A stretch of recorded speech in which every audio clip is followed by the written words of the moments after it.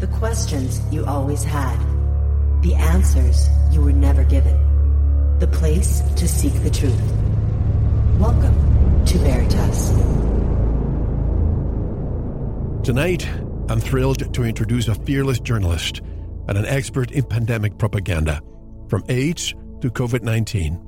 In 1984, when the Secretary of Health and Human Services declared that HIV was the probable cause of AIDS, Celia Farber was the only reporter who dared to question the official narrative and examine the science behind the disease.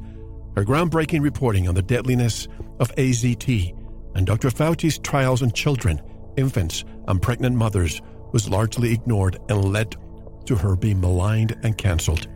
Today, 40 years later, after her original reporting, Farber's book, Serious Adverse Events, An Uncensored History of AIDS, is more relevant than ever and serves as an essential foundation for understanding the catastrophic sequel, COVID-19. Her work exposes the fear-mongering, cancel culture, and woke takeover of science, medicine, and journalism, which we will see all around us today. Celia Farber is a native New Yorker who grew up in Sweden and returned to the United States to attend college. She's best known for her writings against pandemic propaganda, but she was also an early critic of the emerging thought forms that would become quote-unquote woke. Farber has written for Harper's, Esquire, Rolling Stone, Salon, the New York Press, and the New York Post, among many other publications. She wrote and edited Spin Magazine's AIDS column, Words from the Front, from 1987 to 97. Her Esquire cover story of O.J. Simpson broke sales records for the magazine in 1998 and was translated and syndicated to over 25 countries. She now divides her time between Spain and New York City. We are fortunate to have Celia Farber on Veritas today to share her insights on the current pandemic, censorship, and the state of journalism. You won't want to miss a single word of this interview. If you want to uncover the truth about AIDS, its sequel, COVID-19, and the tactics employed to manipulate the masses, stay tuned and don't go anywhere. Welcome to Veritas. If this is your first time listening, welcome home. To access tonight's full interview and all of our exclusive material, simply join the Veritas Plus family by clicking on the subscribe button at veritasradio.com. And while you're there, don't forget to check out the Veritas store for a range of great products, including focused life force energy. Experience the power of FLFE with a 15-day free trial today. No credit card required. We're excited to announce the launch of our brand new Veritas Plus Insider, your source for exclusive news and insights you won't find anywhere else. If you're looking to get in touch with Mel, have a guest suggestion, or would like to provide feedback, simply click on the contact button on our website. So sit back, relax, and enjoy tonight's show. And now, here's your host, Mel Hostelrick. And directly from somewhere in the United States, I'd like to welcome Celia Farber. Hello, Celia, and welcome to Veritas. How are you? Hello, Mel. Very nice to be with you. I'm like all of us, shocked, stunned, overwhelmed by the world, but things are coming clear. Many things are clarifying, I feel. I have to ask you from the beginning, and I mentioned this to you offline, but I have to say it right at the beginning. I just finished the book this morning, and it's almost as if I could remove the word AIDS. And I know they're totally different scenarios. I know that. But I could remove the word AIDS, and it's almost as if it's repeating, literally a sequel. But let's begin in chronological order. How did you become interested in reporting on AIDS and COVID-19 too?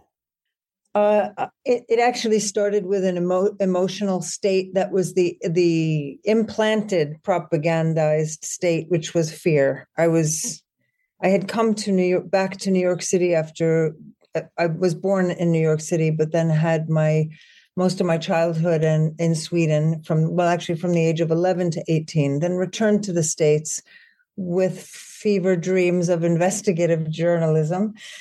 Wanted to become a journalist. And the AIDS propaganda scare had actually been underway for a couple of years. And like everybody else, I simply believed that I was going to die from this thing.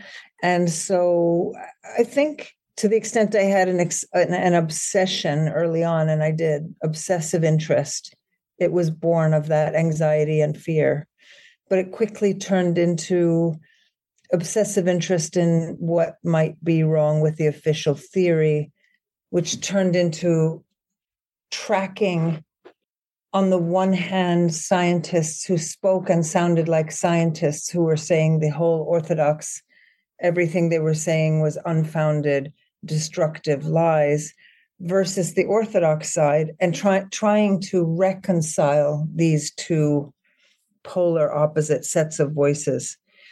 Going back to 1984, the then U.S. Secretary of Health and Human Services, Margaret Heckler, she declared that the probable cause of AIDS had been found. And let's begin with Dr. Robert Gallo. Who was he and what part did he play in the HIV/AIDS hypothesis?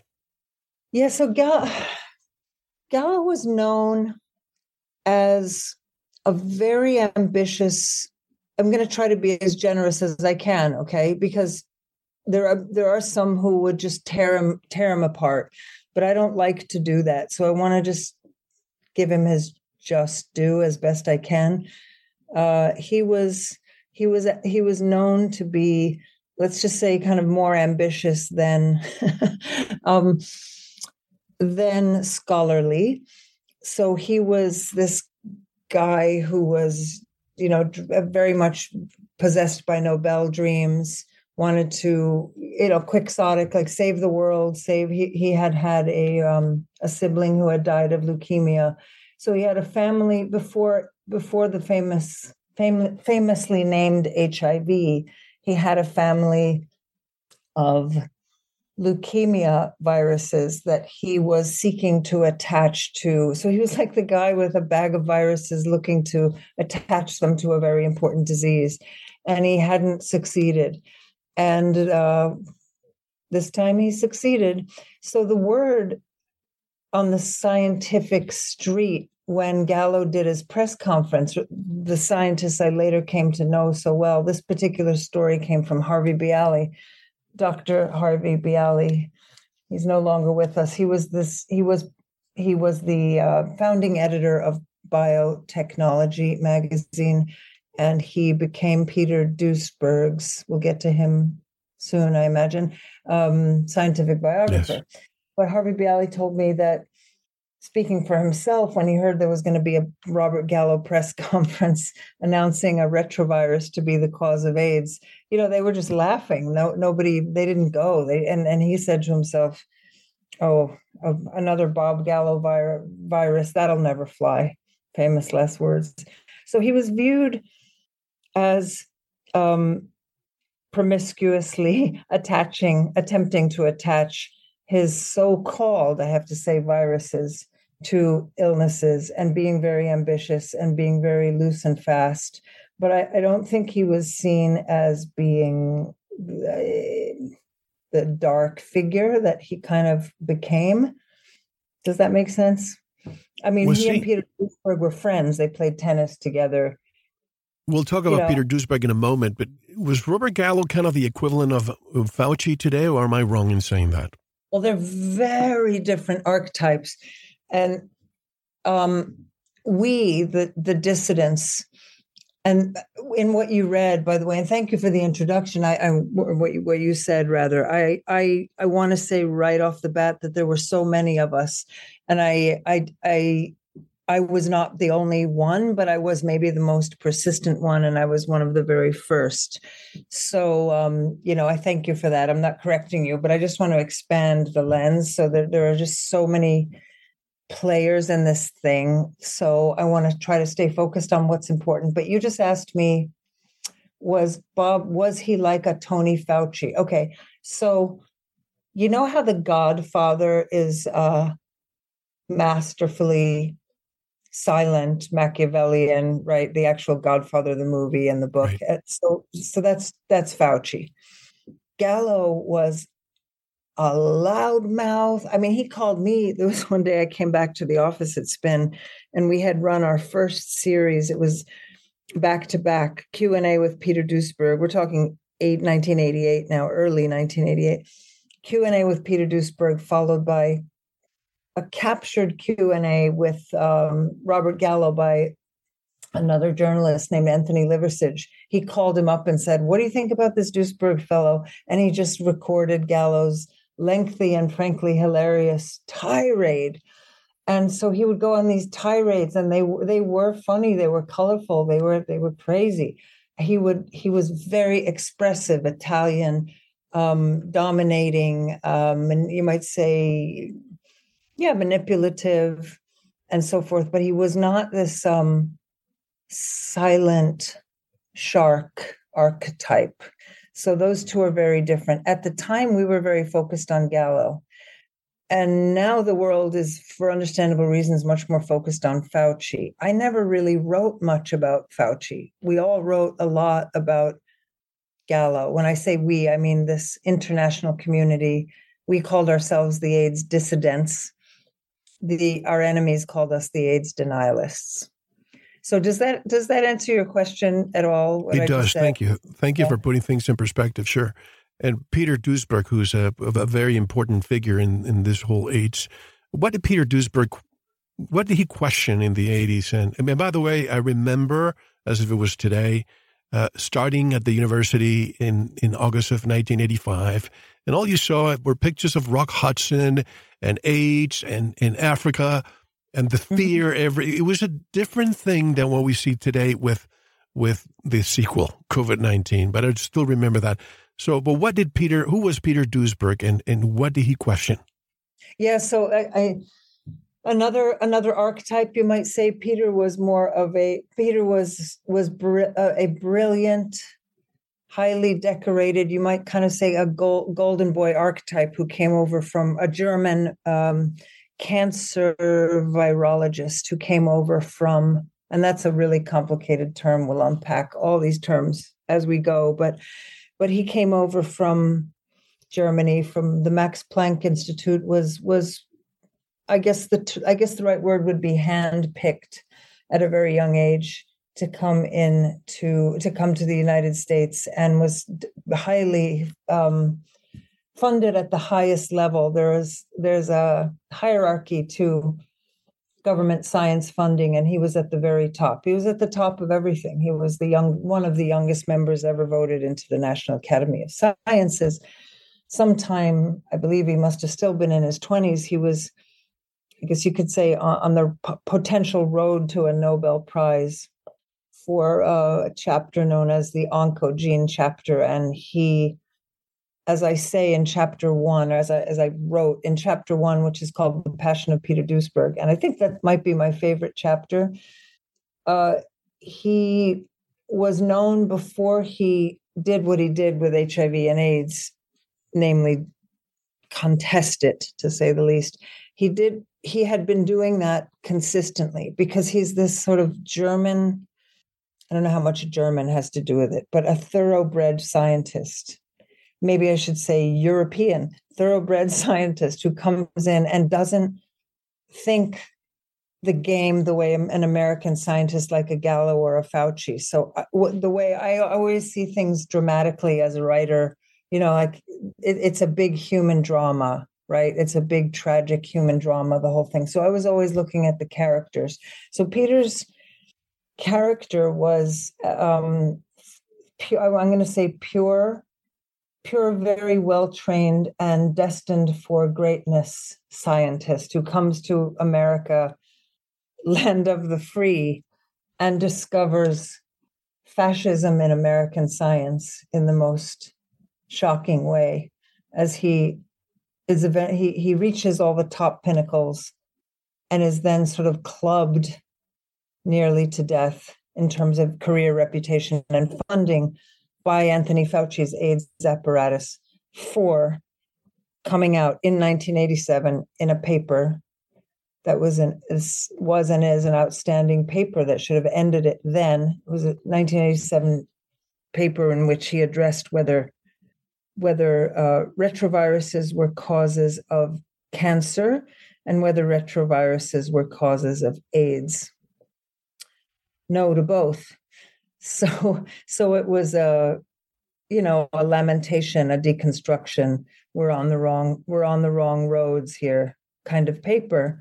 And the paper was flagged by the White House, and there was a message. This is in Peter Duesberg's book. A message came from the White House to the NIH, I believe it was, somewhere in the sort of press office there, like, why didn't we flag this paper?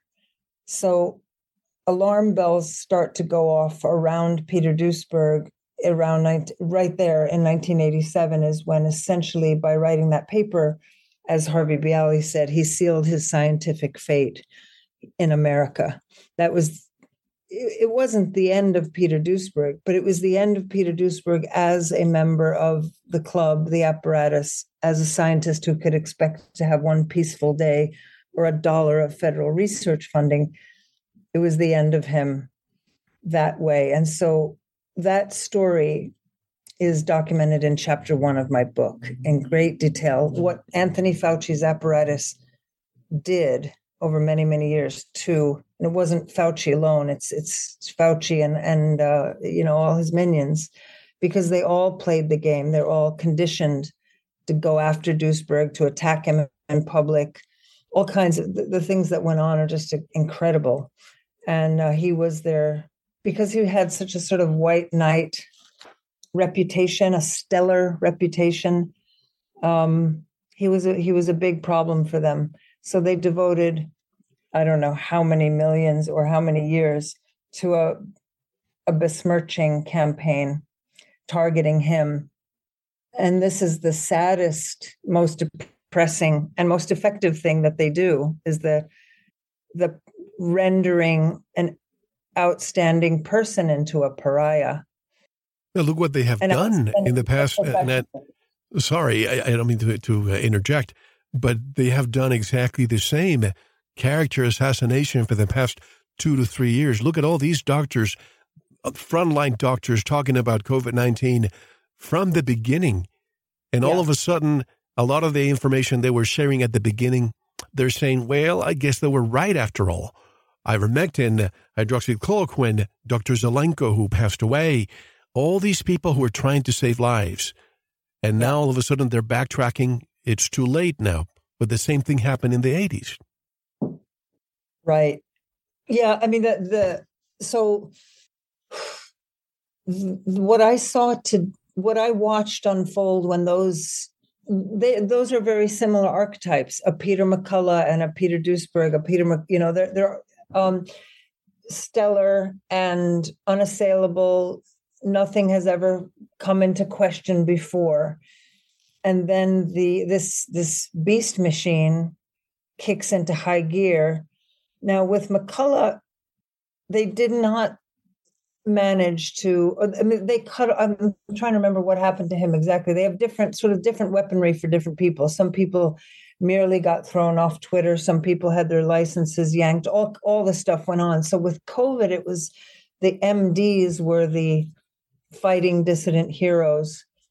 With AIDS, it was more scientists, but doctors as well. But COVID was really, frontline doctors. That's who was on the firing line. And I was very heartened to see how many MDs before my very eyes turned into Peter Duesbergs, right? They were all over the place, these sacrificing, heroic doctors who just said what they had to say and took whatever blows they had to take. But I think prior to this moment in history, they had no idea that there was this totalitarian system lying in wait, which we knew and we could have told them, but we were so drummed out of history that nobody knew we ever existed, pretty much. Well, that's the thing.